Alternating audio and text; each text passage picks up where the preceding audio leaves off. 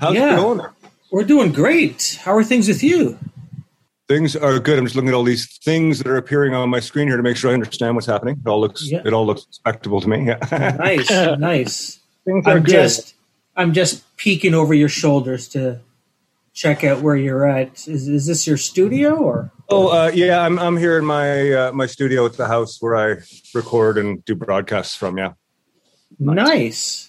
Yeah, I decided a few years ago that I needed to upgrade from, a little project studio to a real studio just because of my life circumstances with my wife and everything not being able to be on the road as much. So yeah. So I've built a fully functional studio here. This is where I've been working at it for the last few years, which is nice. Fantastic. Mm-hmm. How are you guys doing? Doing well, thank you. Do you have anything for us there? Can we share? Are we sharing? It's very possible you guys will be in my after dinner settle down here. Nice. I knew this one was coming down the pipe, but it was booked so far ahead. Yes. And I was just downstairs having dinner with my wife, and all of a sudden I got a bing on my phone. Cam Carpenter doing his due diligence with my reminder. I'm like, oh shit, that's tonight. I was kind of thinking Thursday for some reason, but that's okay. I have nothing better to be doing, and I'm happy to be here. So, well, we're happy to have you here. Thanks. Yeah. So, give me a little bit of background on who you guys are, so I know who I'm talking to. I did some research and I got your names and stuff, but I'm like, how do you guys get into this, and what is it you're doing? Like, why are you guys podcasting, and what's it all about? Greg, over to you. So so I will say that Kareem has been podcasting with his podcast called Welcome for many, many, many, many years, which I've been a guest on a couple of times previously, talk about different things. Okay. My background, I'm a recovering 80s, 90s musician, played with somebody who we're going to talk to a little bit later on in the interview. As a kid. So our shtick as we came by it, it's funny because we were actually looking at going into sort of the Toronto political discussion. Mm-hmm. And we found we had more fun together when we had Tom Wilson on and Sate and others. And that was when I was just sort of jumping in with him every once in a while. Right. And then we just realized this is fun. Like I'm the bitter old ex-musician, and he's the uber fan geek of music that asks questions that I just shake my head at sometimes, and like time count questions. I'm joking, but you know what I mean. That's the sort of thing we built up, and we're having fun with it. That's fantastic. And what's your background, Kareem? I work in advertising. Advertising. Yeah. You work for the devil. I work for the devil, and we'll talk about another one of your friends, yes. your former bandmates that used to work for the devil, so to speak. Yes. But thank you again for joining us. I'm so happy to be here. This is great. I've been really enjoying these podcasts. They're a lot of fun. Awesome. Hi, the following podcast is brought to you by Radical Road Brewery, the best craft beer in the heart of Leslieville. Find them at 1177 Queen Street East. That's Radical Road Brewery. Hey folks, my name is Ken Tizard. I am from St. John's, Newfoundland, living in Ontario these days. Full-time musician. That's all I've ever done. I write songs, I record songs, tour around the world, raise my family, raise my wife and kids. And when I don't have anything else to do, I speak to people on podcasts. And today you are listening to me, Kareem, and Greg chatting it up on Welcome to the Music.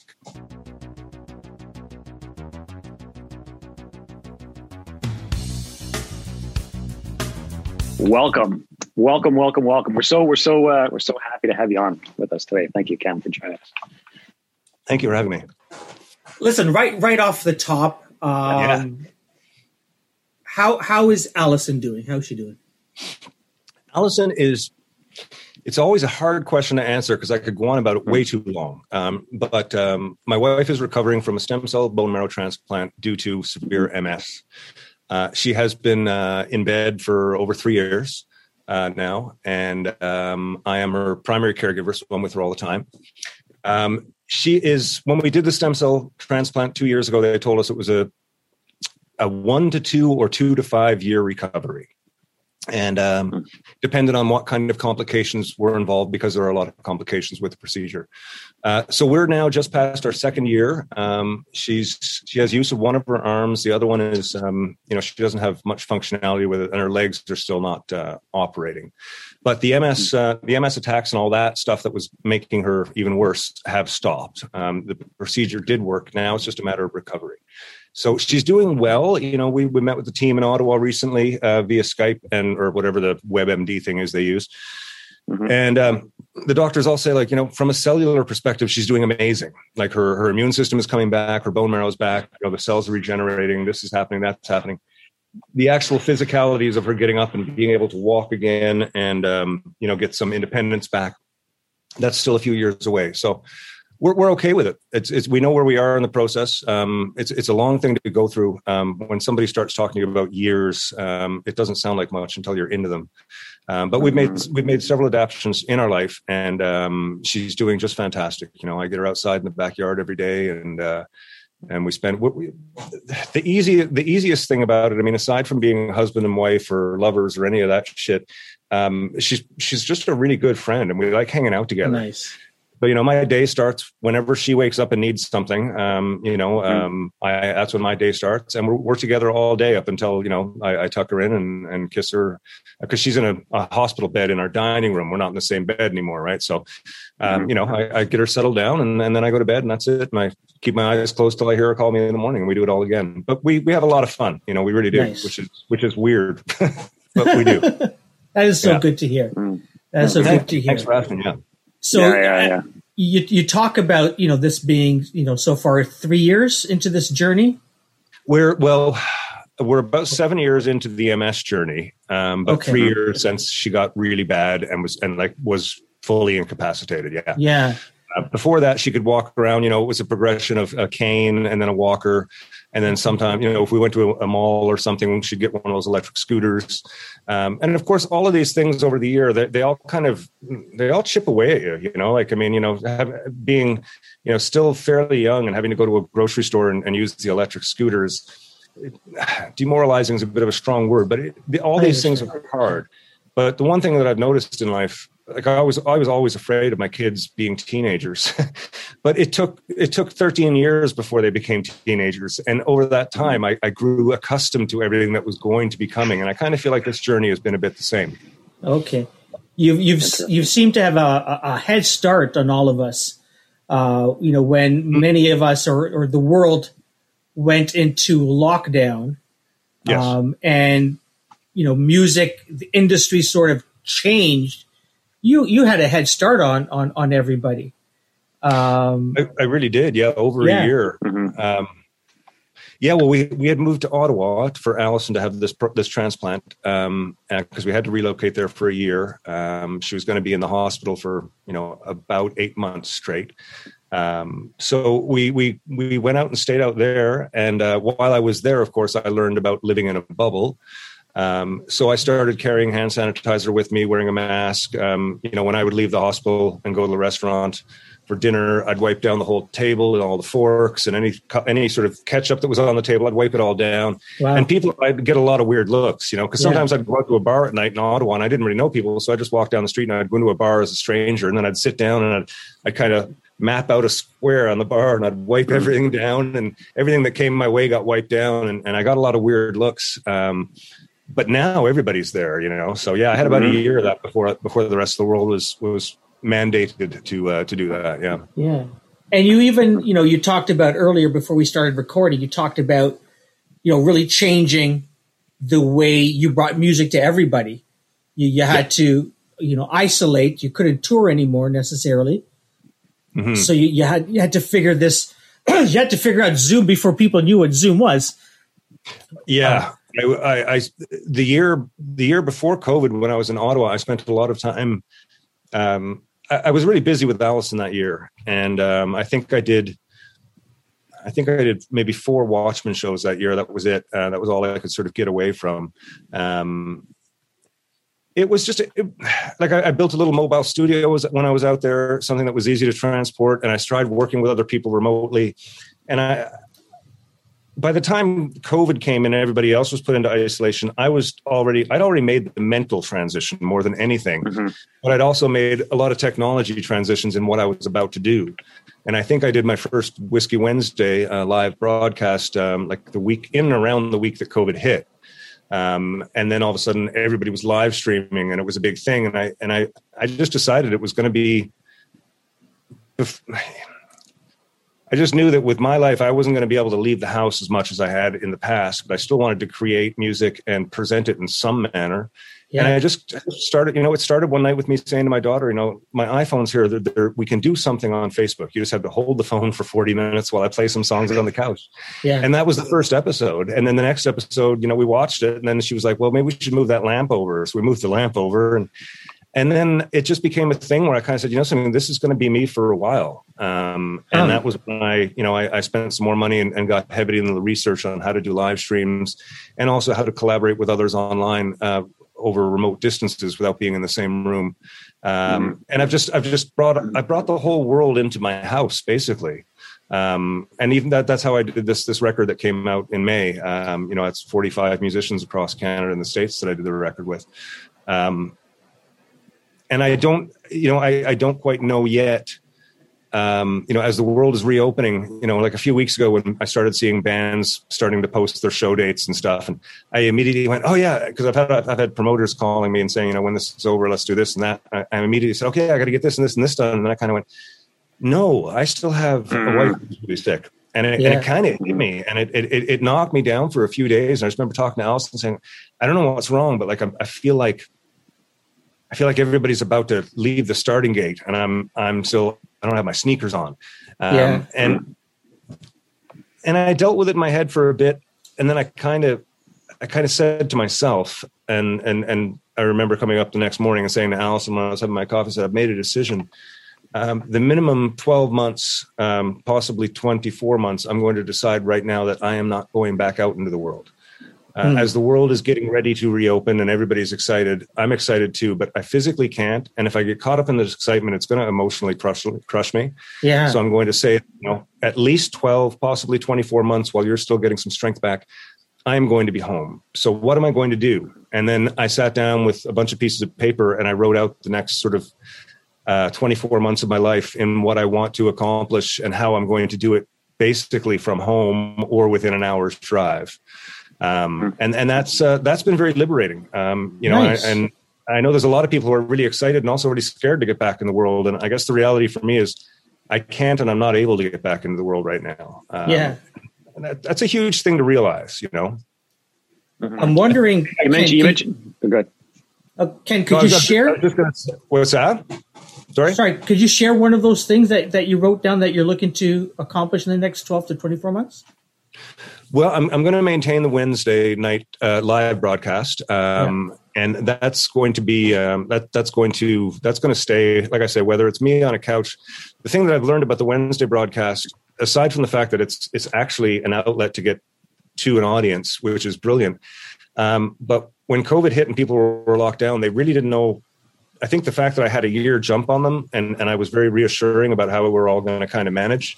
And one of the things was we're not going to talk a lot about politics or COVID. This is going to be a music show and I'm going to tell stories about stepping on Lego in the middle of the night and all this other crappy shit that I talk about. And I've had people in the last year write me some of the most heartfelt letters about how the Wednesday nights have affected them and helped them this last year. And I hope I continue it.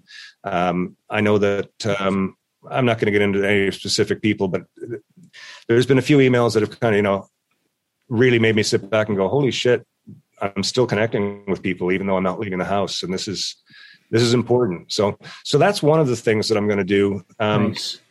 The other thing is I'm going to start collaborating with more musicians on recording projects that maybe I will release under a small independent label here. Create a little label and put out some sort of collaboration style projects with other people that involve us working from afar. And I know we have a model that works. A band gets together in the basement or the garage and you jam out, cover tunes, and you learn the cover tunes. And then you write your own songs and you mash them together. And this takes years. And then you start playing. And then you go out and you get into a van and you go and tour and you play, 200 nights a year for nobody. And you keep doing that until you either give it up or something happens. And that is the model that has worked. And I know that technology and like social media and the new business model has changed that to an extent.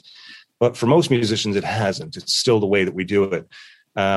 It's been really interesting for me to, after being in the music business for over 30 years, for me to sit back and go, okay, if I take the machine out of this engine, the machine being the touring and the seeing people face to face, if I take that out, how else can I accomplish what I want to do?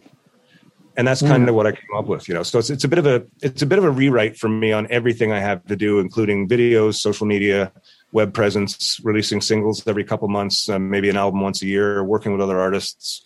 I'm trying to figure it out. I mean, and it could totally be a failure. I mean, success and failure. I've had that debate with too many people for too long as well. So it's all good. It's making the best out of a not best situation. And I'm pretty proud of the fact that I can keep a smile on my face and keep doing it every day.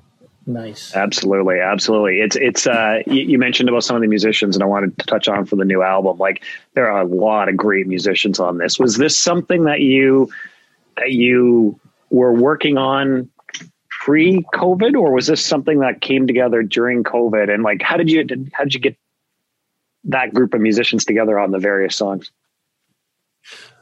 It was very organic. Which is part of what's led me to thinking the way that I am currently. After I started doing the live broadcasts and realizing that people were responding, and I was like, this is kind of fun. And then as soon as COVID hit, it was sort of a sense of not a sense of obligation. It was just something I wanted to do for people. So after I think it was the second Whiskey Wednesday, I said, this is fun playing acoustic guitar for everybody. I said, I might just record some of these songs with a few mics and make a playlist or something for you all to have, so you can listen to them in your car. And that was when the idea started. And that later that night on Facebook, I said, if anybody wants to join me on this and add whatever, I'll send you some files. And it blew up within 3 weeks. I had 70 musicians wanting to play on it. And that was when Mike Turner reached out to me. He mixed, and I would say he did a lot more than mixing on the record. But he reached out and offered himself. He said, Ken, it looks like this project is getting to be really big. I'd love to be a part of it. Do you want me to help you with the mixing and the editing? And I said, yes. And it was great because when Allison had a period during COVID as well, where she broke her hip, and it took me completely out of the picture for a couple of months. And it was right in the middle of this project. So Mike kind of just kept collecting everything that I spoke to all these other musicians. 45 of them made it to the record. And I gave them all just an acoustic track with me singing and playing acoustic guitar to a tempo. And they all added whatever they wanted and then sent it back. And then it was all filtered and edited and compiled, and then went to Mike, and he did more of that. And then it sounded like songs. But it was completely organic. Like, I didn't at any point in time reach out to, was there anybody I reached out to? At the very end, I reached out to Danny again, because in the beginning of the process, Danny didn't have a studio, and he couldn't get to, because of COVID, he couldn't get to one. But at the end of there was one song left. We were doing Working Class Hero, and the person that was trying to get into a studio in Halifax to get it done couldn't make it happen. And I was talking to Danny, and he said, I've got a new studio now that I'm working for CBC and stuff. And I said, I'm going to send you that track. And I sent it to him, and the next day he sent it back, and that was the last piece. But other than that, everybody came to it. There was one other person that was asked, and that was Daniel Adair. I've known Daniel for years. He's a great guy. We're not close, but he's, we've done a lot of touring together, and he's always been nice to me. But I was talking to my buddy Tommy Mack, who is a good friend, and Tommy was one of the first people who said, I want to be in on this project. And he said, we got to get Daniel on this track. And I said, no, I'm not calling anybody. I said, this whole thing is like whoever calls me. I said, I can tag people and sort of, let them know what's happening. I said, but I'm not going to ask anybody. And he said, well, I'm seeing him later today. I'm going to ask him. I said, and he texted me like a couple hours later. He said, he's all over. He wants to play drums on it. I said, oh, that's fantastic. So it was all of a sudden I ended off with, professionals, not just professional musicians, but like professional known musicians who to some people are kind of, idols, some very notable bands and some bands that have a lot of fans. And then on the other hand, there was a massive amount of musicians who've never played on a record before or never done a recording before. I had some people call me, say, I really want to do this, but I don't know what do I need to do? And I'm like, do you have any recording gear? And they're like, no, I've got a computer. So like I helped them through the process of buying an interface or going to Long and McQuaid and renting a microphone and an interface so they could record something for it. And some people just did it on their iPhone and, we processed that. And it was such a weird and beautiful thing. Just the way it just wonderful. Kind of, I don't know.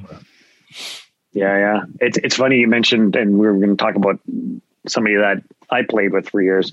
Mike and I played together when we were in our teens. I guess teens, early 20s kind of thing. Before you were in Our Lady Peace, Greg? No, before that. Oh, it was before. Yeah. Mike's a real super guy. I didn't. Yeah. I mean, when OLP were going and the Watchmen were going back in the 90s, we crossed paths a lot, but we never really hung out. I tried a few times, being social, but it was I don't know what it was. I never really knew him, but he always seemed like a nice guy. But since the last 10 years or so, we've had conversations on Facebook and stuff, and then a few times we picked up the phone and chatted. And every time we've connected for a reason, we end off chatting for like 2 hours. And that's kind of the way it happened with this record too. It was like, hey, let me help you with this. And the next thing I know, we're just chatting all the time. He just seems like a really cool guy. I'm still just kind of getting to know him, even though I've known him for 30 years. I guess I've known Mike like playing with him in a band. That was great. I mean, we were kids, right? If I think about it, going back to when I was like 16, probably. So he would have been, I think, 19 or something like that at the time. And, we were coming out of sort of post-punk into that new wave-ish kind of sound and feel, and then sort of more from there into the rock-ish, like sort of funk rocky kind of thing. But we were playing like a lot of, it's funny you mentioned about, you play covers and then you mix originals in and then you figure out your sound and that kind of thing. So it was very in excess kind of, Simple Minds, Duran for sure was a big part of it. So no, it was great. I mean, again, we were, I was still in high school. Mike was in university at the time at Western, and then came back. And he's a good guy for sure. Yeah, like I say, I have nothing but good things to say about him. I think he's wonderful. Yeah. And just getting to know him this last year even closer. Yeah, I think he's a great guy.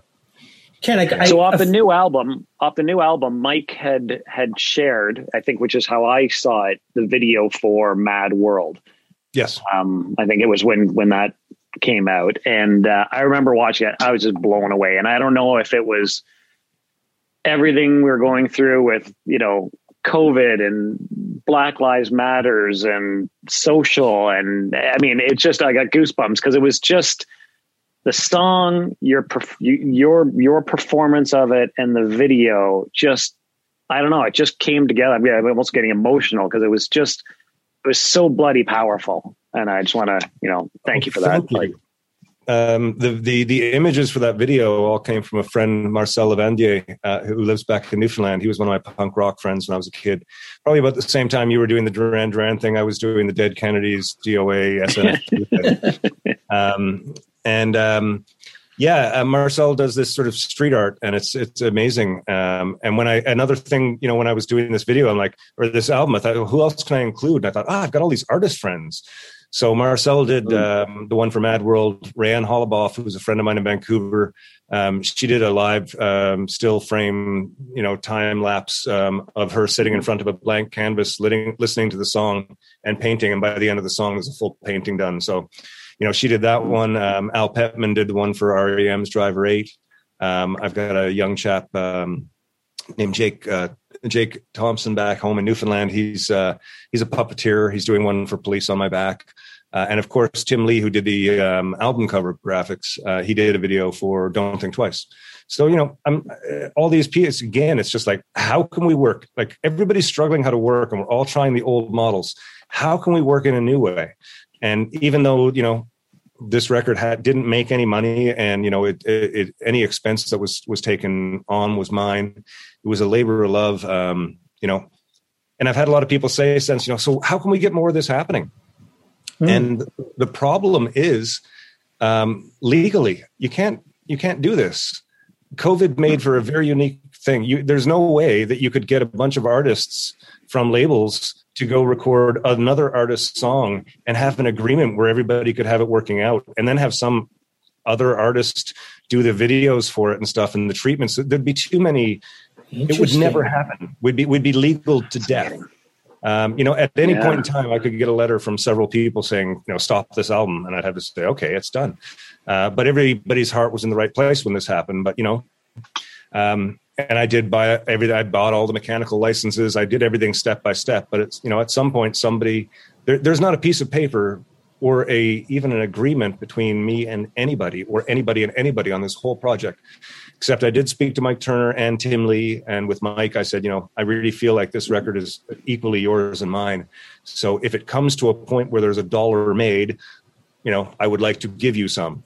And with Tim Lee, I said, if I'm using your print for any T-shirts or coffee cups or anything, merch-wise, I want to give you some of that as well. And that was the only two things out of, over 50 people working together where there's an agreement. This was just something that people wanted to do because of a unique situation, a unique time in the world, and something that everybody involved needed.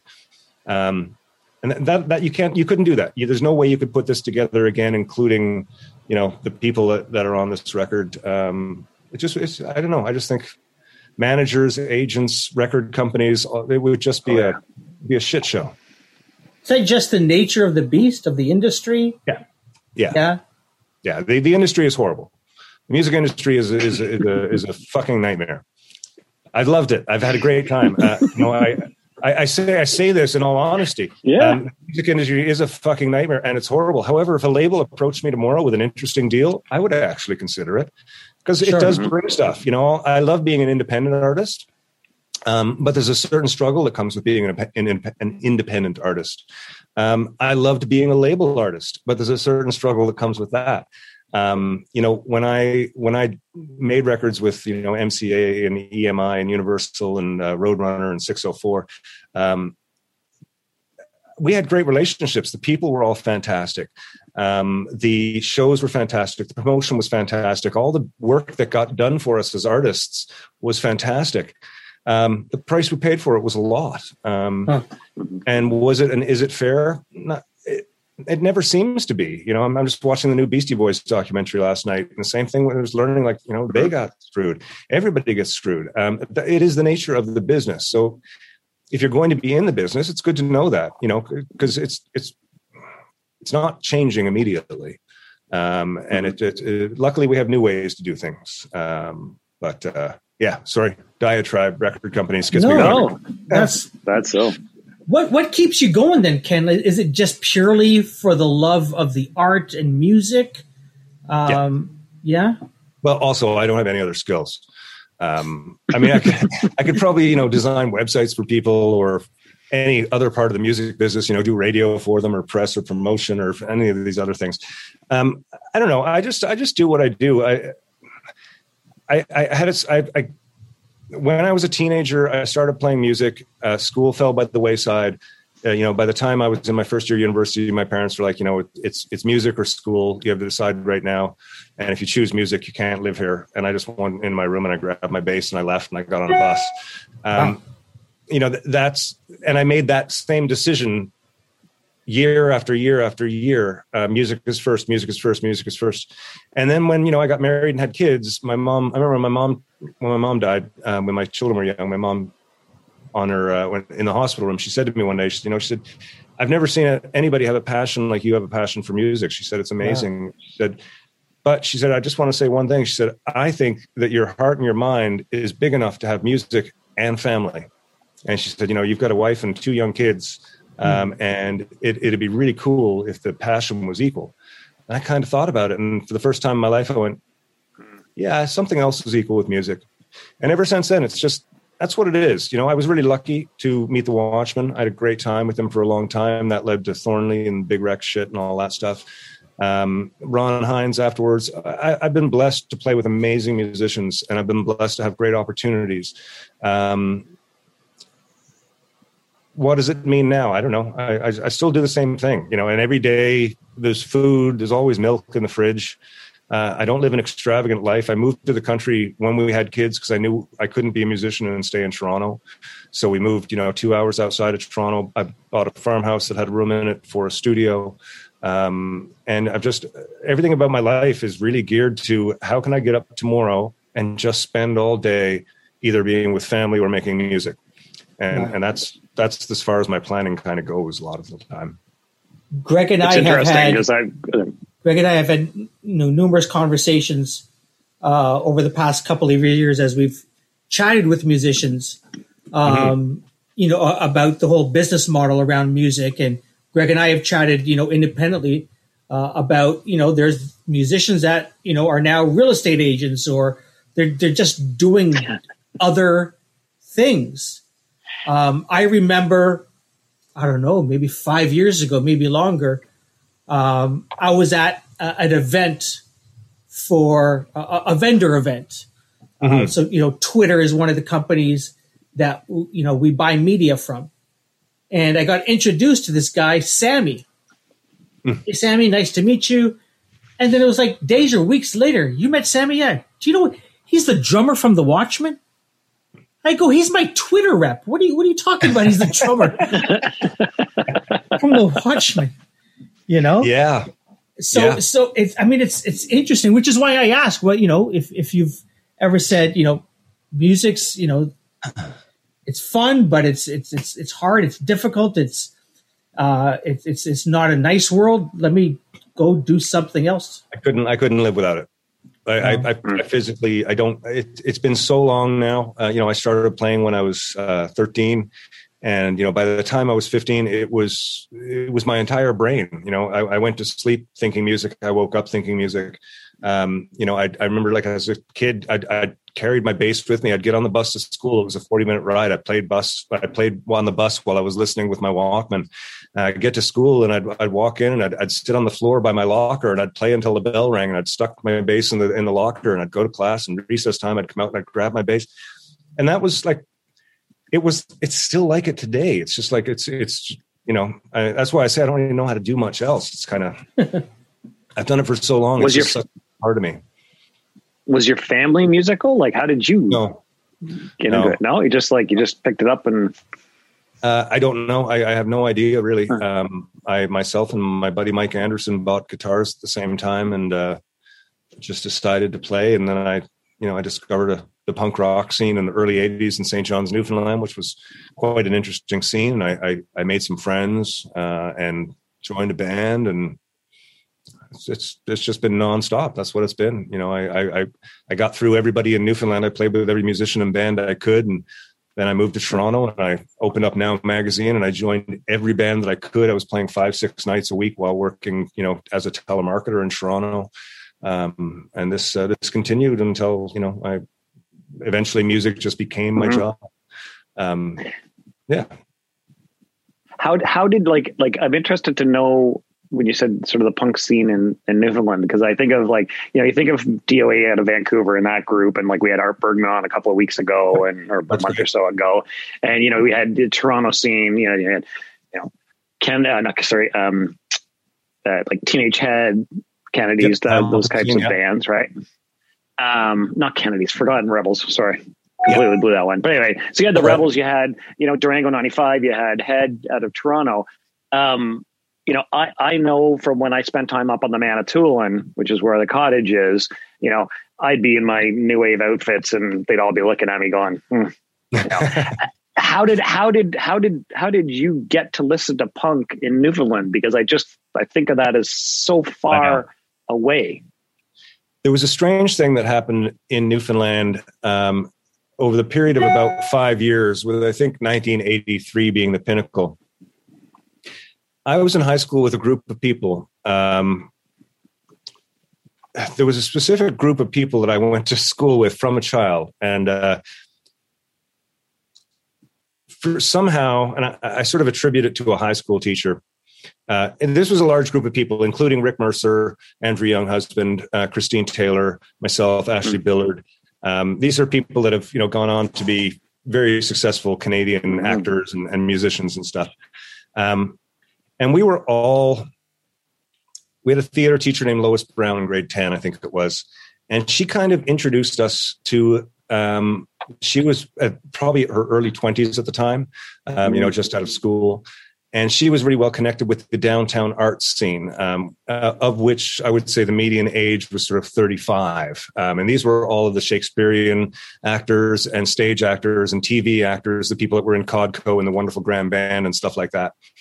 And myself and Andrew Younghusband and Rick Mercer and Christine Taylor and Ashley Billard, that was sort of the 5 key ones. We were kind of pulled down into that scene because we were actors and musicians as well.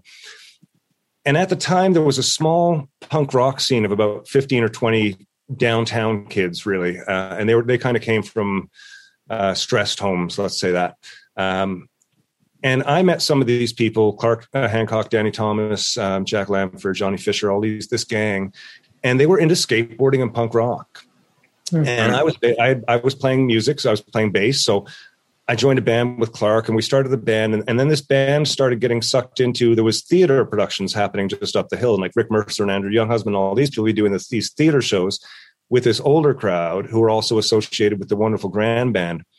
So we'd get sucked into these productions as kind of, the band that played an intermission or whatever.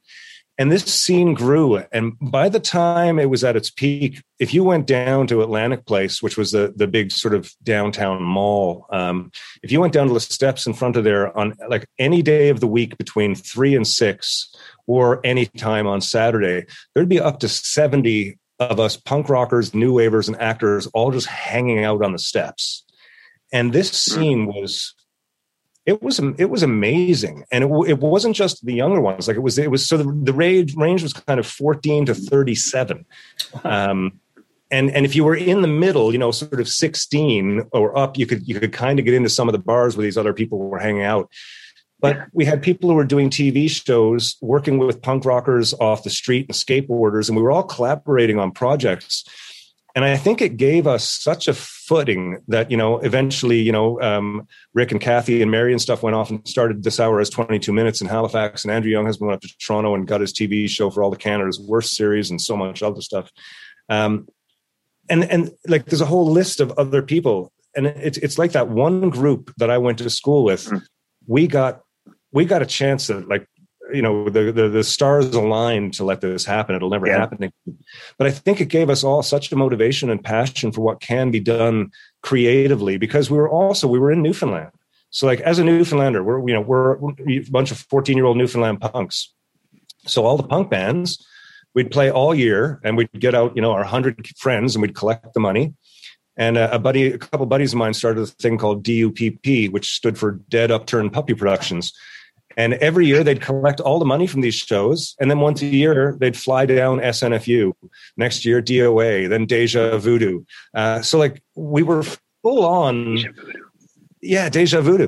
We were full on, we were doing everything ourselves. And that's where I learned everything that I know about, the music business. And that's why I still love it today.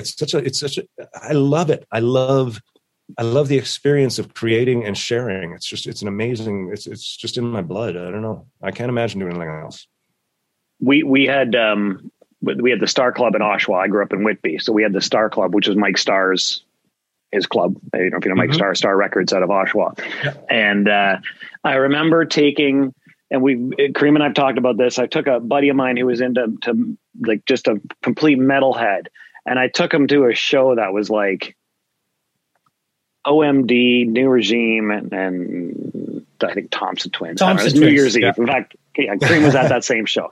So I took him to that show, and I thought, this is interesting. Okay, this is interesting because he had never experienced anything like that kind of music. I mean, he'd heard it in sort of the periphery. And then I took him to the Star Club, and we saw Deja Voodoo, and he just like, I'm a punk. Like I'm leaving everything behind, and he went off and started a band with one of the guys from Durango 95, younger brothers, that went on to Big Shark Graffiti, and like they just like, again, that's why as soon as you mentioned Deja Voodoo, I'm like, oh man. Yeah, I mean, punk had that thing for me. And I mean, I'd been listening to it for a while through my friends, and we'd been playing punk. But like, I think the first show that I attended of one of the things that we all put together was SNFU, and we had DOA had been in a few years before, and we're a bunch of teenagers again. You know, one of them contacted this club downtown and rented it for the night to get a band down.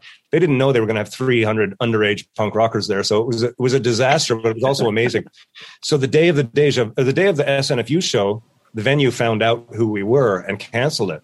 Oh. So we found, so we didn't have a venue. They're in town. We've got a show. We've got 200 kids ready. You know, they all paid $5 for a ticket.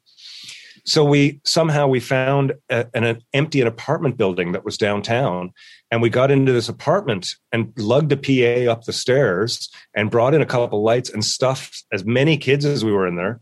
And SNFU played there, but there was no security or barricade. So me and like 8 of my friends locked arms, and we sort of sat in front of the band watching them with our backs being the barricade for the audience, right? And it's totally illegal thing.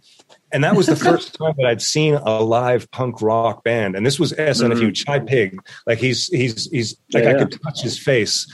And that show changed my life. It gave me, after that show, I said, that is the type of energy that I always want to put off when I'm on stage.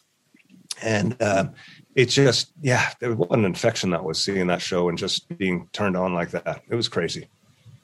Yeah.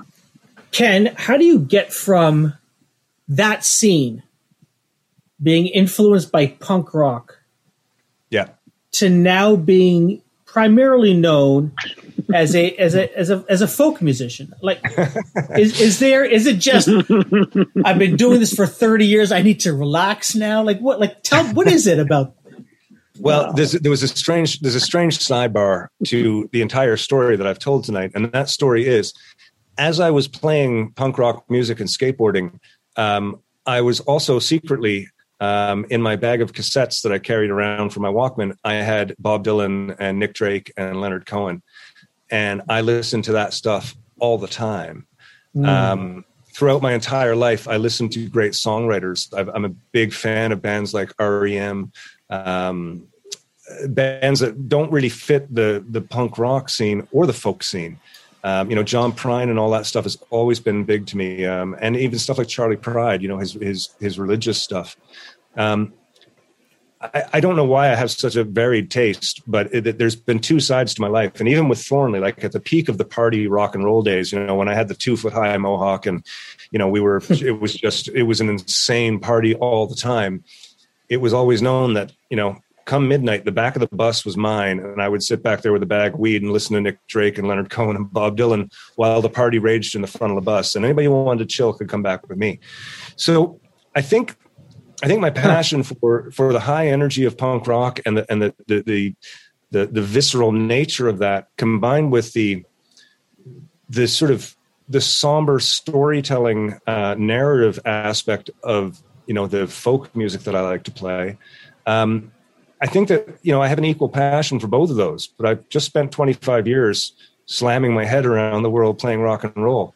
And now my back hurts and my life situation has changed. And maybe it's time to explore this other side of me that was always there. And, you know, that was 15 years ago that I decided I better learn how to play guitar. And that was when I started, you know, learning a G chord, then learning a C chord. And then, okay, well, what kind of style works with what's in my head? And I got sucked down the road of Chet Atkins for some reason. Like, I was expecting to go like Jeff Buckley or something, and before I knew it, the only thing I wanted to play was Chet Atkins. Like, what the fuck? Like, I don't even know how to do this stuff.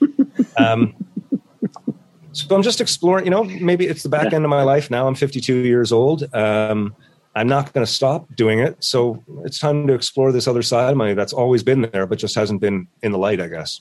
Nice. Yeah, I think it's interesting because it's like it's I can't speak for Dallas, but it's, you know, you think of Dallas Green and like how many years did he go hard with Alexis on Fire? And then he comes out with City and Color and people's like, well, I think he did the one with Winter Sleep first, right? Yeah. But then the City and Color, and everybody's like, to what?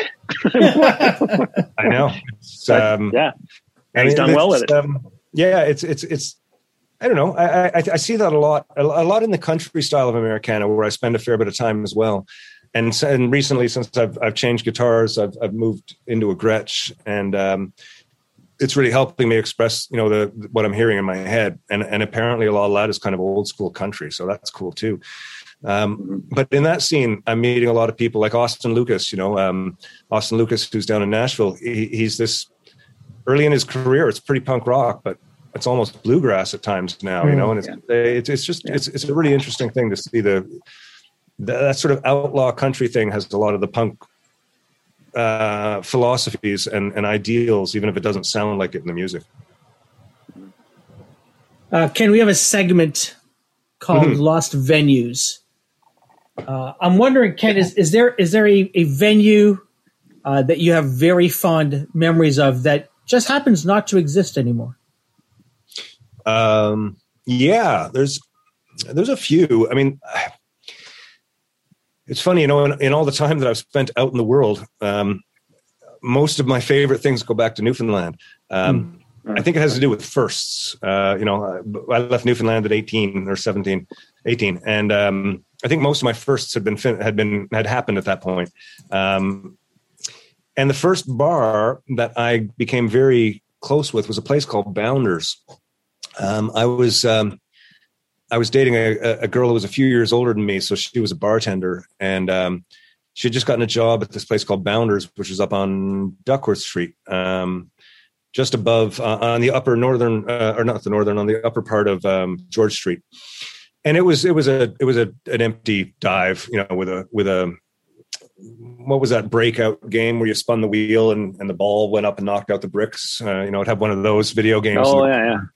I can't remember what it was called, but it was all like dollar beers type of thing. It was a Newfoundland dive bar, and she was 20, so we started hanging out there, and I had to go in on her shifts and a couple of old Newfies at the bar, and we had some bands and some friends, and we said, well, there's an empty room upstairs. Let's start doing some shows, and within a couple of years, it became the most popular bar in town, and every band was playing there, and it was full, 5 nights a week. And so many great things happened there. Like 2 or 3 versions of bands that I was with, had their whole cycle there. That was where a band called the Thomas Trio and the Red Albino got their start, and they became a huge Newfoundland funk band. Bands like Dead Reckoning, Sean Panting, and all that stuff, they all had their firsts there. The Great Big Sea Guys, all in this room in a period of like 3 years, went from being a nothing to being like the most popular thing. And then it exploded, and it didn't actually explode, but it fizzled out, as they sometimes do. But I think that's probably I still have lots of favorite venues that do exist. But for ones that aren't around anymore, yeah, I miss Bounders. That was a spot. That was such a great starting place for so many people. That sounds great. Ken, one of the songs from All Together Now is by one of my favorite artists, Neil Young, and it's Powderfinger.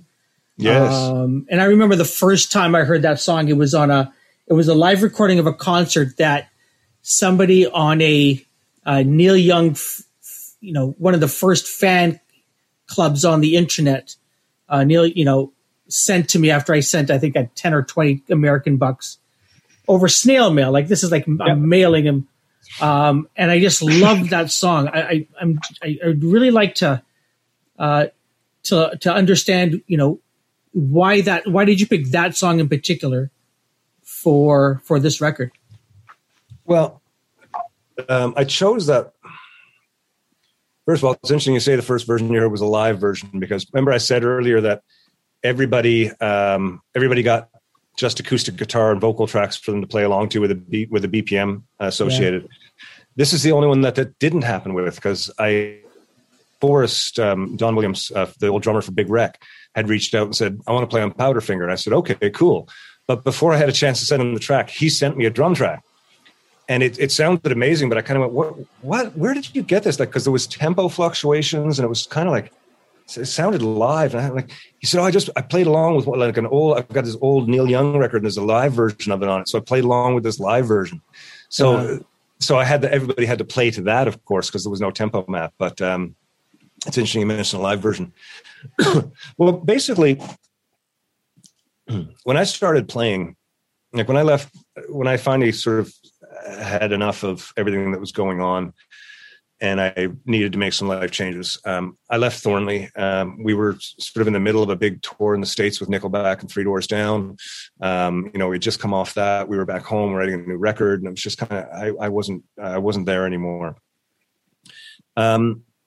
And I decided that I wanted to do something new, and maybe explore this singer-songwriter thing a little more. And at first I thought, well, I'm just going to go out and play a bunch of originals. And, I adapted a bunch of my originals to acoustic guitar, very basic, basic chordings and stuff. And I went out and started playing empty coffee shops, after leaving 40,000 people a night. Yeah. And then people started, people would sometimes say, oh, you ever play a song by this guy? And I'm like, okay, now I'm getting requests. I've never had requests before. I'm like, okay, what do you do with this? So very early on, I thought, okay, well, I'll learn a couple Watchman tunes. And I did, and they sounded like shit. I was like, this doesn't work. I don't have Danny's voice, and Watchman tunes were never really meant to happen on acoustic. And it sent me spinning, and I didn't know really how to, if you would, because at the same time, every pizza parlor I go into has some guy in the corner playing every fucking cover tune you ever know, right? So why do I need to do that? But at the same time, every now and again, somebody would say something to me, and I go, fuck, I love that song. Something that wouldn't be a bad. And then I thought, okay, well, how do I deal with this now? Because if I got somebody for 3 minutes in the audience to listen to me, do I want to give them something that I've written, or do I want to give them something that somebody else wrote? It was a really long process. And finally, I just kind of realized that I have to stop thinking about it too much and play what I want to play. So as I was learning guitar more and more, I started learning some songs, and it's kind of become something that I really love doing now. Recently I've been tackling like Elton John tunes, and that redheaded kid from England who everybody loves. What's his name? Ed Sheeran. Ed Sheeran. I did an Ed Sheeran tune. Like I'm trying to do like stuff that's really outside my wheelhouse, because I can sit around and play the Clash and the Cure all day. But one of the first times that I found a song that I kind of went, okay, this one can work, was when I decided to play Powderfinger. It's a song that I'd love for forever. So I worked it out on guitar, and I worked it out considerably differently than most people would play it, which is kind of my go-to, I guess. Anyways, hope the audio is all right on this one. Look out, Mama, there's a white boat coming up the river with a big red beacon and a flag and a man on the rails. I think you better call John, so don't look like they're here to deliver the mail.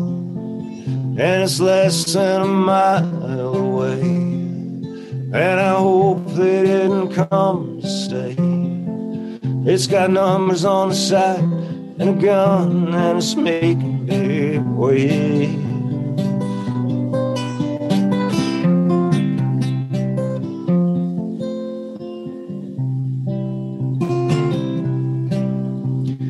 Daddy's gone, brother's out hunting in the mountains. Big John's been drinking since the river took him and Lou. And the powers that be left me here to do the thinking. And I just turned 22, and I don't know what to do. And the closer it got, the more these feelings grew.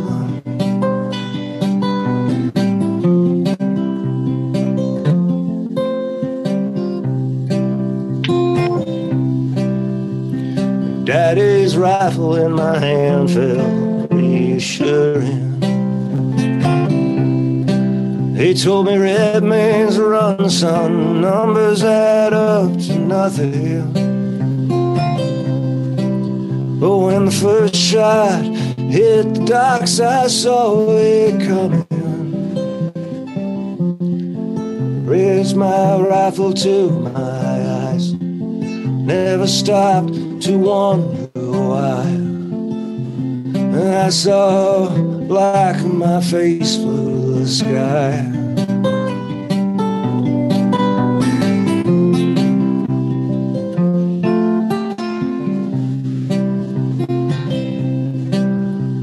Shelter me from the powder and the finger.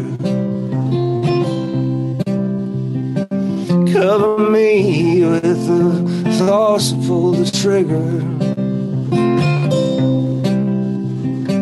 Think of me as one you'd never figured would fade away so young, with so much left undone. Remember me to my girl, you know I'll miss her.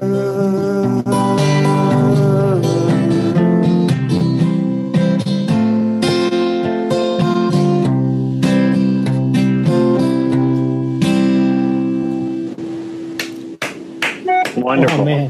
That was awesome. Thank you. That was awesome. Thank you. Beautiful. Thank you so much. Oh. I'm glad you enjoyed that one. That was beautiful. Ken, one of the questions we'd like to ask people before we wrap it up, because I know we're coming up on time here, is one of the questions I'd like to ask is what's in your earbuds lately? What are you listening to that people should be checking out? The new Black Pumas, even though it's not new, it's new to me. I've just, now that the record stores are open, I've been out buying some music again. But I'm actually kind of rebuilding my old collection from vinyl again. So, I mean, what I'm buying and what I think people could be listening to, you know, it's not new, but everybody should have a Pixies album in their collection. The new Black Pumas is amazing. Bob Mould's new record is fantastic. Tyler Childers. I don't know if you've heard of Tyler Childers. He's a bluegrass-ish country singer.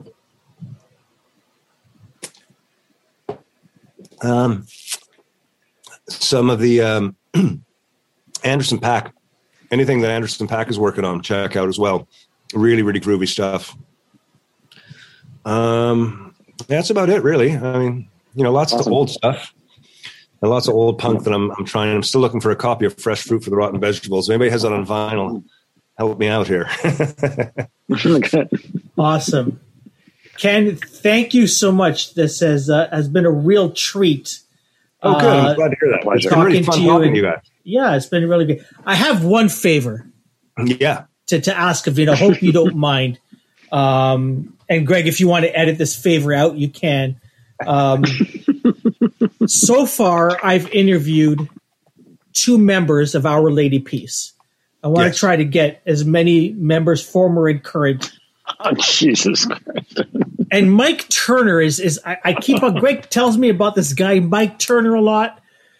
I don't know anyone who can make an introduction, Ken. Consider it done. I'm not sure. And he did one podcast with me on these shows, which was great. But something, he's a great guy to talk to, and he's got a setup. I will make a connection. Awesome. I say that almost half jokingly because Greg and Mike are like good friends, and Greg has never, not even once, said, "Hey, come on the podcast." That is not true, and Greg, you know it. No, that's not true. No. He's just busting my balls here at this point. We have talked to Mike about getting him on. So okay, good. You know that Mike would love to do it. He's a good chat. He's got lots of great stories. He's a really good storyteller. Yeah. Ken, before we let you go, let everybody know, where can they find your music? Where can they pick up the new vinyl? Why don't you tell everybody? Everything is over at kentizard.com. And if you search Ken Tizard, you'll find me on social media. It is me. On any of the Facebook, YouTube, Twitter, Instagram, you name it, it is me. Any message you send comes to me. And I try and answer everything. So that's how you get a hold of me. Wednesday nights, I do a live stream every week, 8 o'clock Eastern. It's on YouTube. It's on Facebook. It's on Twitter. And again, it's on the website. So That one's a lot of fun. I'm around all the time. I encourage people to reach out, say hi. If you look on my website, you might even find my phone number. Drop me a call. Awesome. Every now and again, I post something on my website. I'll grab like something from an email. Like I'll post on the website, and a week later, I'll be looking. I'm like, oh God, I've got my phone number in there. It happens more than you know.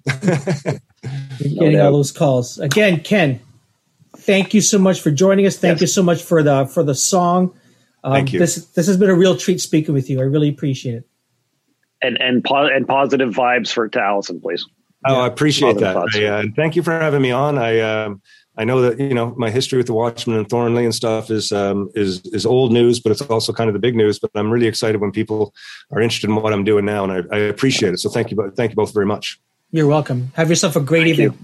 Cheers. Take care.